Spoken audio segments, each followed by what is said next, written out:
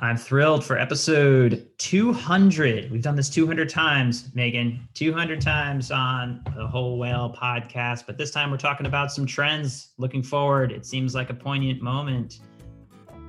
Welcome to the Using the Whole Whale podcast, where we learn from leaders about new ideas and digital strategies making a difference in the social impact world. This podcast is a proud production of Whole Whale, a B Corp digital agency. Thank you for joining us. Now, let's go learn something. All right, Megan, I really appreciate you putting up with me, putting you on the spot. Megan Anhalt, our Chief Strategy Officer, talking about on our 200th episode about some trends. We were asked by the Nonprofit Times to write about trends we saw coming in 2021, and a little bit of news dropped over the weekend just after we reported this, that it looks like our President-elect Joe Biden and Kamala Harris will be the next president, vice president, which is happy news to the majority of Americans, but it's also sad news to a shockingly high number of Americans. And it's important to note. Today, we're going to be going through the impacts of that on giving in the end of the year, and maybe a little forecasting as much as that's possible into 2021 and some of our other trends. So that said, hey, Megan, how's it going? Hello. Yeah, things are going good. Yeah, definitely looking more up after the results of the election. So really, I think excited. I live in San Francisco. We saw a lot of celebrations in person, people out in the streets being really excited over the weekend. And I think we will continue to see sort of that enthusiasm and that optimism as we head into the end of the year. And I think that's an important note, just to move on to it, optimism. And if you look at giving and giving trends, like it's clear that no matter what, people don't give when they're depressed. People don't give when there's not like a lot of hope. People do give when they're angry. We did see in 2016 a lot of that sort of polarization of giving and sort of immediate action funds type of nonprofits that were responding to the threats on human rights in the country really spike, while others sort of fell in decline. But clearly this year it's going to be a different wave, and you think that optimism is going to pay out in Q4 for nonprofits? Yeah, I'm very hopeful coming out of the results of this election that as we head into Q4 and giving season to the end of the year, that people are going to be extending that optimism and that hopeful feeling, both as communities continue to battle the coronavirus. We're obviously seeing major spikes around the United States and communities around that. And so, that is obviously going to be a factor as well as that we're going to need to consider. But in general, I think people are feeling very hopeful and optimistic. And I think that will translate to increased generosity, particularly around some of the same causes that immediately impact a lot of these communities, and in areas like climate change, those areas that we know the new administration is going to be really focused on. But I also think that this is going to have a positive impact for a number of other organizations hit harder, particularly by the coronavirus, like arts organizations who, because of the loss of in-person events and all of those things, I think more people, now that they maybe are going to be less focused on the need to really bolster the coffers around some of these human rights abuses and those kinds of things, might have more opportunity to give in some of these other areas that might feel less imminent, but are no less important in their minds. Yeah, the thing about sort of the news cycle and attention sort of is a finite resource, and a lot of the oxygen has been sucked up by this political campaign and this outgoing president. And so when that lifts, you're going to have a larger buffet of interesting news to consume, and nonprofits will get a greater share of that, and causes that are impacting nonprofits are going to get the light of day. You mentioned obviously the pandemic. We're going to trend toward a new devastating peak, but it also means a lot less travel, a lot less money being spent that could be redirected. So while that is going to have impacts on the holiday season, it's going to be a lot less travel and potentially extra money that could be moved around. So I think the net effect of what we're saying is we are very optimistic. We think this is a very good thing for nonprofits and potentially even moving into 2021. Anything to cap on that before we roll through some of the 5 trends that we wrote about for the Nonprofit Times? Yeah, I mean, I think another thing I'll just add, and I saw a lot of the news organizations commenting on this over the weekend as well, is I think people are just eager to not have to pay attention to politics anymore. They want our politics to be boring, and so they can really focus on the things that are interesting to them and that excite them, and that they don't have to sort of fight back in such a visceral way for their basic rights. And so I think that, as we've talked about, will hopefully translate to being able to support really the causes that are most near and dear to people's hearts and their passions in a way that will hopefully help nonprofits as we head into the end of the year. So again, a lot of excitement and optimism, and we are very hopeful for what that will hopefully translate as for these nonprofits. Moving into 2021, our first trend that we talked about was about the Zoom collaboration getting easier. Now you're like, what? How's this guy talking about Zoom as a trend? Like, we are on Zoom nonstop. What? Like, we can't do more Zoom. I'm already Zooming all of the minutes. So what we're talking about is this sort of subtle shift of Zoom from a meeting platform to a convening platform, where you're actually collaborating on, say, a Word doc or a mind map or brainstorming sessions or like office hours. And it's going to extend more and more into the business social realm. I don't know if I'm phrasing this right, because like people are like, yeah, that's what we do on Zoom. But it's like, it's a shift. It's a shift as a communication channel in my mind. Yeah, and I think that will really be bolstered by advances in the technology itself. I think Zoom has been working on a number of Zaps or Zoom apps that will hopefully make that collaboration a lot easier. You know, obviously, we hope that we will be able to sort of move through the impacts of the coronavirus and COVID-19 in 2021. But the reality is that the impacts of video conferencing and remote collaboration are here to stay for the long term. A lot of these businesses who, you know, originally may have required in-person collaboration are realizing that a lot of this work can be done remotely. And so I think for that reason, we will continue to sort of see the use of these apps continue long after we hopefully stop talking about coronavirus and COVID-19. Yeah, and this extends to program delivery. Big shout out to the One Love Foundation, a group that teaches young people about healthy and unhealthy relationships. They moved their entire in-person workshops that they were doing with high schoolers across the country onto Zoom and done it very successfully now with thousands of trainings under their belt. And they're really not sort of looking backward, being like, oh, wait a minute, we would turn this off. Think about that for a second. If you're doing something that's suddenly working, you're reaching people where they are, you're not going to suddenly turn that off. You're like, no, it's going to be in addition to. And we just sped up the clocks by 5 years on all of this. Yeah, this is something that I think we were already moving towards, sort of a broader transition of workforces moving more remotely, people being able to work from their hometowns, going back home, those types of things. And so I think we'll continue to see that in 2021. And Zoom is really on top of it and continuing to innovate with their specific app. And then also all of its competitors as well, Google Meet and others, are going to be eager to sort of build in the tools and be the go-to option for that remote collaboration. So we'll continue to see that in 2021 for sure. Yeah, that's a good point. Regardless of what you're using, it's all going to follow suit, right? You have to keep up with the Joneses, and right now it's the Zooms. Number 2, super exciting, data privacy and predictive analytics. Oh boy, we'll go through this quickly, but really we're starting to see just the beginning of, the US response to GDPR. And so various states are going to come out with increased amounts of legislation over the coming years. And right now we also saw Google Analytics 4 pop out there, just announced into Q4 here, which is, for those of you geeks out there, the number 1 used web analytics system. Google Analytics has a updated version, but it's a new version that sort of resets the clock. So we're watching that, but in general, it'll be important to understand your digital analytics, because as we just mentioned, if you're moving online, if your impact and programmatic pieces are online, you got to understand how people are using them.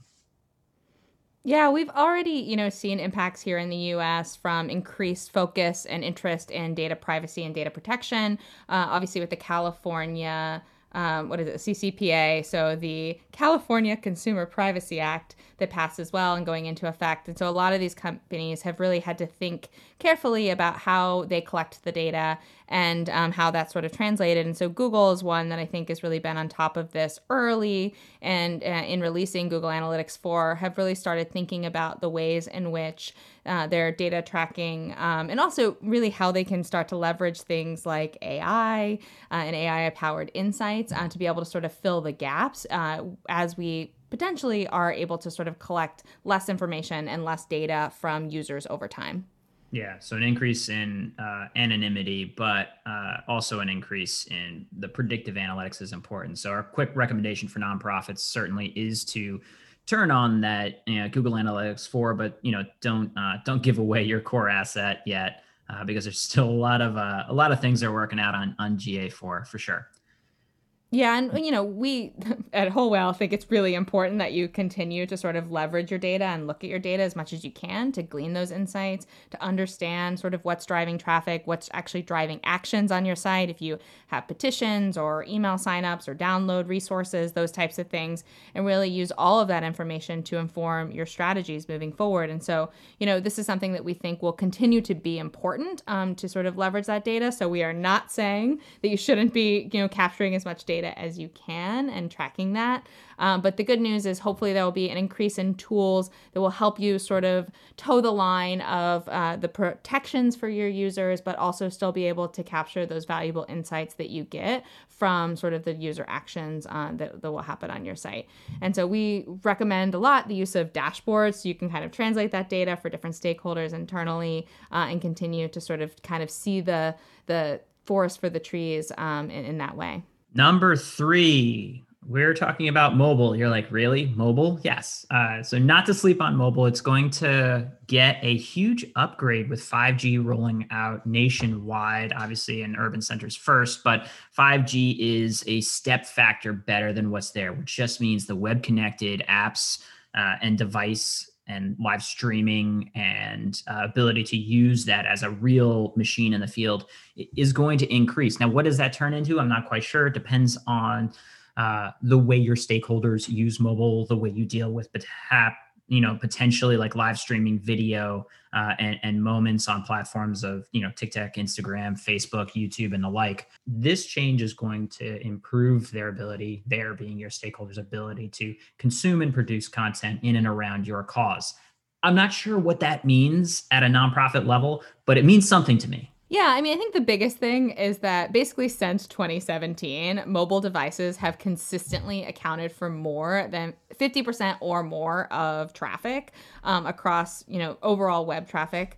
And I think this is something that often nonprofits, because you can only afford to do so many site redesigns over the years, have kind of ignored. And I think it's something that we can ignore no longer. It's incredibly important to be thinking about your mobile users and how your website and your communications are translating to mobile devices. And so that's kind of the most important thing, is just making sure that the content that you're putting out there is accessible for people who are sort of discovering that content through mobile. That goes for things like your donate page, your emails that you're sending out, all of those pieces.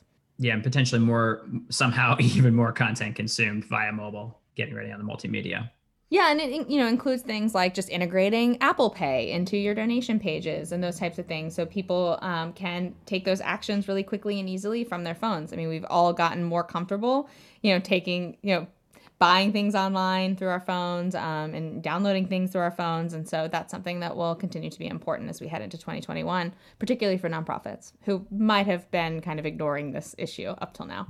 Yeah, and if we're saying there's going to be a burst in mobile usage of your site and resources, my drum beating of SMS that text messaging matters, and it may matter even more. We keep a close eye on the things that WhatsApp, Hustle, Twilio, Facebook Messenger do, and it's a powerful communication platform, but that hasn't changed, and I don't see a big shift. It's just more of a George aspirational. More nonprofits should be using SMS to message and manage their audience. Yeah, especially if you're doing any on-the-ground organizing. We saw this, it was huge for the Black Lives Matter movement. So you want to make sure that you can communicate with your organizers or your people on the ground. And SMS is just such a tremendous tool for doing that. And then we've also seen a lot of mobile live video streaming, and that playing a really critical role in activating around different moments in these movements, and being able to capture that content that we know can be so motivating for driving, nonprofit actions and organizing. And so I think nonprofits really need to think about how they can leverage these tools as we head into 2021, and a lot of these movements continue to hopefully gain traction and steam. Number 4, we love the geekiness here. Census map. Yes, the census, the 2020 census wrapping up. Oh yeah. Remember the 2020 census? That happened this year. We thought this was going to be like the biggest thing ever. And there's, I know I've seen some initial news about various reports of the validity of data, but the true thing is this happens once every decade. And this new flood of information lets us know where the Americans that we serve and hopefully protect actually live, the services they need. But this also plays into the data behind a lot of geomapping and a lot of analytics tools that you may not even realize, but things are going to get a lot more accurate. And it's an opportunity to tune up and say, wait a minute, we've been providing parenting service, ESL courses, we've been providing hospital support, whatever it is, you're going to get a much better look at what the net effect of change of services provided in a region, wherever, especially if you're working on the ground, have shifted over the past 10 years in a very accurate way. I'm excited about this because, again, I'm a huge geek and I love merging data sets to get a better understanding of this. What do you see coming from the census, Megan? Yeah, I think everything you said is exactly right. And I think there's an opportunity too, and we see this a lot with the nonprofits that we work with, to the point that you were just making around reaching specific communities that they serve, and being able to sort of connect with those communities. One way that you can do that is through paid advertising and targeting via zip code. And so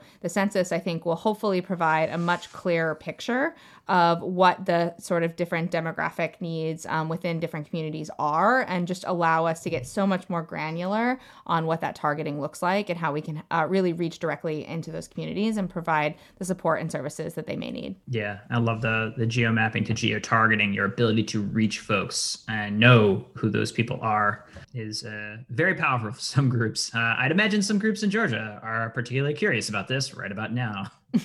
Well, yeah, and you definitely don't want to ignore this opportunity to really reassess both those regional and local priorities, and where there may be opportunities to both expand your reach and also your impact among these different communities. As you said, up till now, we've really relied on 2010 data. That's over 10 years old at this point. And so it's really important that we are able to sort of take a look at the new data, however imperfect it may be because of the rollout of this year, and be able to make those adjustments to your overall strategy. Man, 10 years ago, that's when Whole Whale was being founded.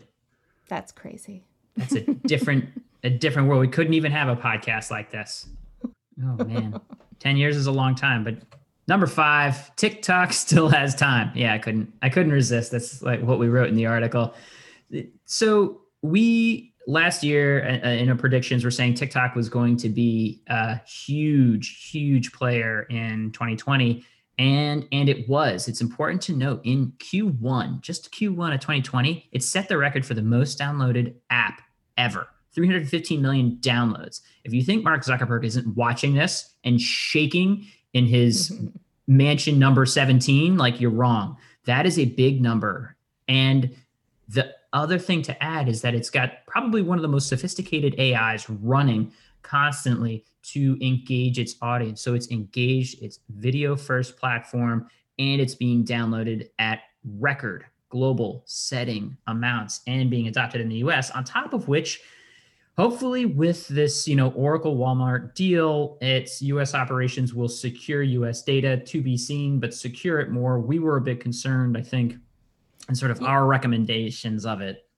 Yeah, TikTok definitely ran into some issues this year in particular with the U.S. government over some various privacy and other concerns with security on the platform. I think, this deal will make a big difference for them, and they do seem to be taking those security concerns seriously and making adjustments to their platform. And it's something we'll certainly want to keep an eye on. That being said, I think there is just tremendous opportunity for nonprofits to be able to leverage this platform both organically, but also through potentially advertising, sponsored campaigns, partnerships, particularly with influencers, because we've seen a lot of growth in influencers on the platform, much like we've seen on Instagram over the last decade or so.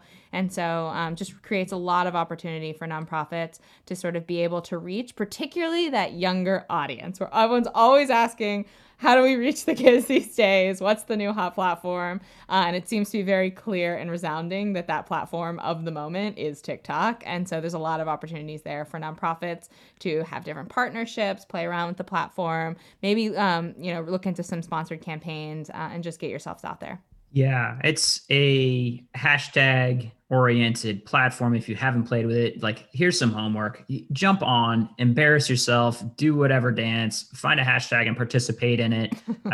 They make it dirt simple as a sort of mobile first platform to produce some pretty fun assets. So don't take yourself too seriously, but we would say be careful if you are, health related organizations or organizations that care about data privacy and pieces like that. Know before going in what you're doing. We are looking hopefully at more TikTok for Good initiatives in 2021 because of the power of the platform. Yeah, and they do have TikTok for Good is a real aspect of the platform. It's a formal element, so something to look into as well and pay attention to in 2021. Yeah, and so far, fundraising has been limited to a handful of nonprofits that have been pre-approved for it. So I wouldn't look for this to be the how do I get my donate button there, but more about a conversation, a public awareness and engagement with a younger audience. And the ways of working on it are really to think about how you would create the guardrails of a challenge of communicating your story, putting out a hashtag and saying, like, how would you take these funny assets and turn them into something? But so far it's, it's still growing. And since it's still growing, the nature of how people communicate on it is continuing to evolve, but it's too big to ignore. But anytime there's yet another new platform, I'm always cautious of saying, everybody go run and put all in on it. Because no matter what happens, there's a normal arc to any of these platforms. And during the growth phase, it's like, oh my gosh, if only we had like a million TikTok followers, we'd be totally set. And like, the truth is, you don't own the people that follow you on these platforms. You don't have their data. You don't have the permission to communicate to them on an ongoing basis. You have the permission for now. And so when we got excited way back in the day about, it's all about Facebook, get that page and get those followers, and then you can message them whenever you want. And then they change the rules. Like, guess what? As soon as money comes into play and they need to monetize, like, that's what happens. It inevitably becomes a pay-to-play platform, or the rules change. So as you do it, consider that it's not a bedrock foundation to build a skyscraper on, but it's a wonderful platform, I think, to play with. Yeah, definitely agree. And I think to your point, George, as we look ahead to the end of the year and end of year giving, it's important not to sort of forget and leave behind the fundamentals. Like, we know at the end of the day that one of the greatest assets that any organization has as they look to end of year giving is their email list and also the data from their sites. If they want to retarget site visitors, past donors, all of those things are going to be really important. And so it is really smart to sort of keep in mind that value of what you have currently and how that's really going to play a role as we head into end of year giving. Yeah. And the other impact of TikTok on culture is definitely going to be felt because this thing is a meme machine. It generates like a yet another like Star is Born every other week. And so there's going to be a lot of these happening at accelerated rates, and maybe an opportunity to say, oh my gosh, someone is talking about a forest, a local park, a certain issue, and playing with that meme into your messaging. So even if you're not on the platform, the cultural impact of the platform is still going to pervade news cycles and maybe present opportunities. Yeah, that's a great point. I mean, one of the things that I feel like we've certainly seen in 2020 is a resurgence of skating, like old school roller skating. That's been really popular because of TikTok. It even trended a 1970s Fleetwood Mac song on the national stage. So I think your point on following the trends there really creates opportunity for nonprofits to be able to translate some of these cultural moments and make them relevant for the causes and the issues that they are driving forward. So I love that. All right. I think we can call it a wrap on that. Those are some things to live for in 2021. Anything else to add, Megan? No, I think we covered everything. Really exciting opportunities ahead. Happy 200th episode, Whole Whale Podcast. And happy 10th anniversary, George.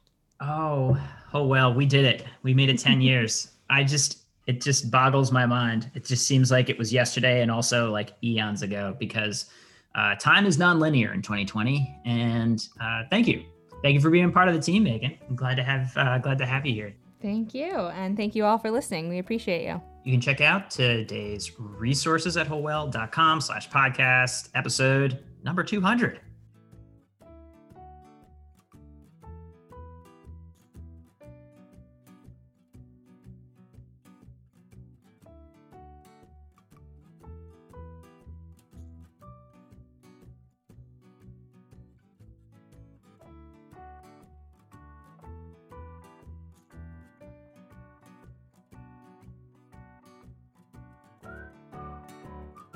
This has been Using the Whole Whale Podcast. If you want to keep learning more about these topics and others, head on over to wholewhale.com/university to keep learning with us. Thanks as always to GregThomasMusic.org for his tunes that underwrite our tracks. They're fantastic. Hope you're doing well, Greg. And just a reminder, subscribes really help us on any platform that you listen to us on. Please give a thought to click and subscribe, and maybe even a comment, because we like hearing from you.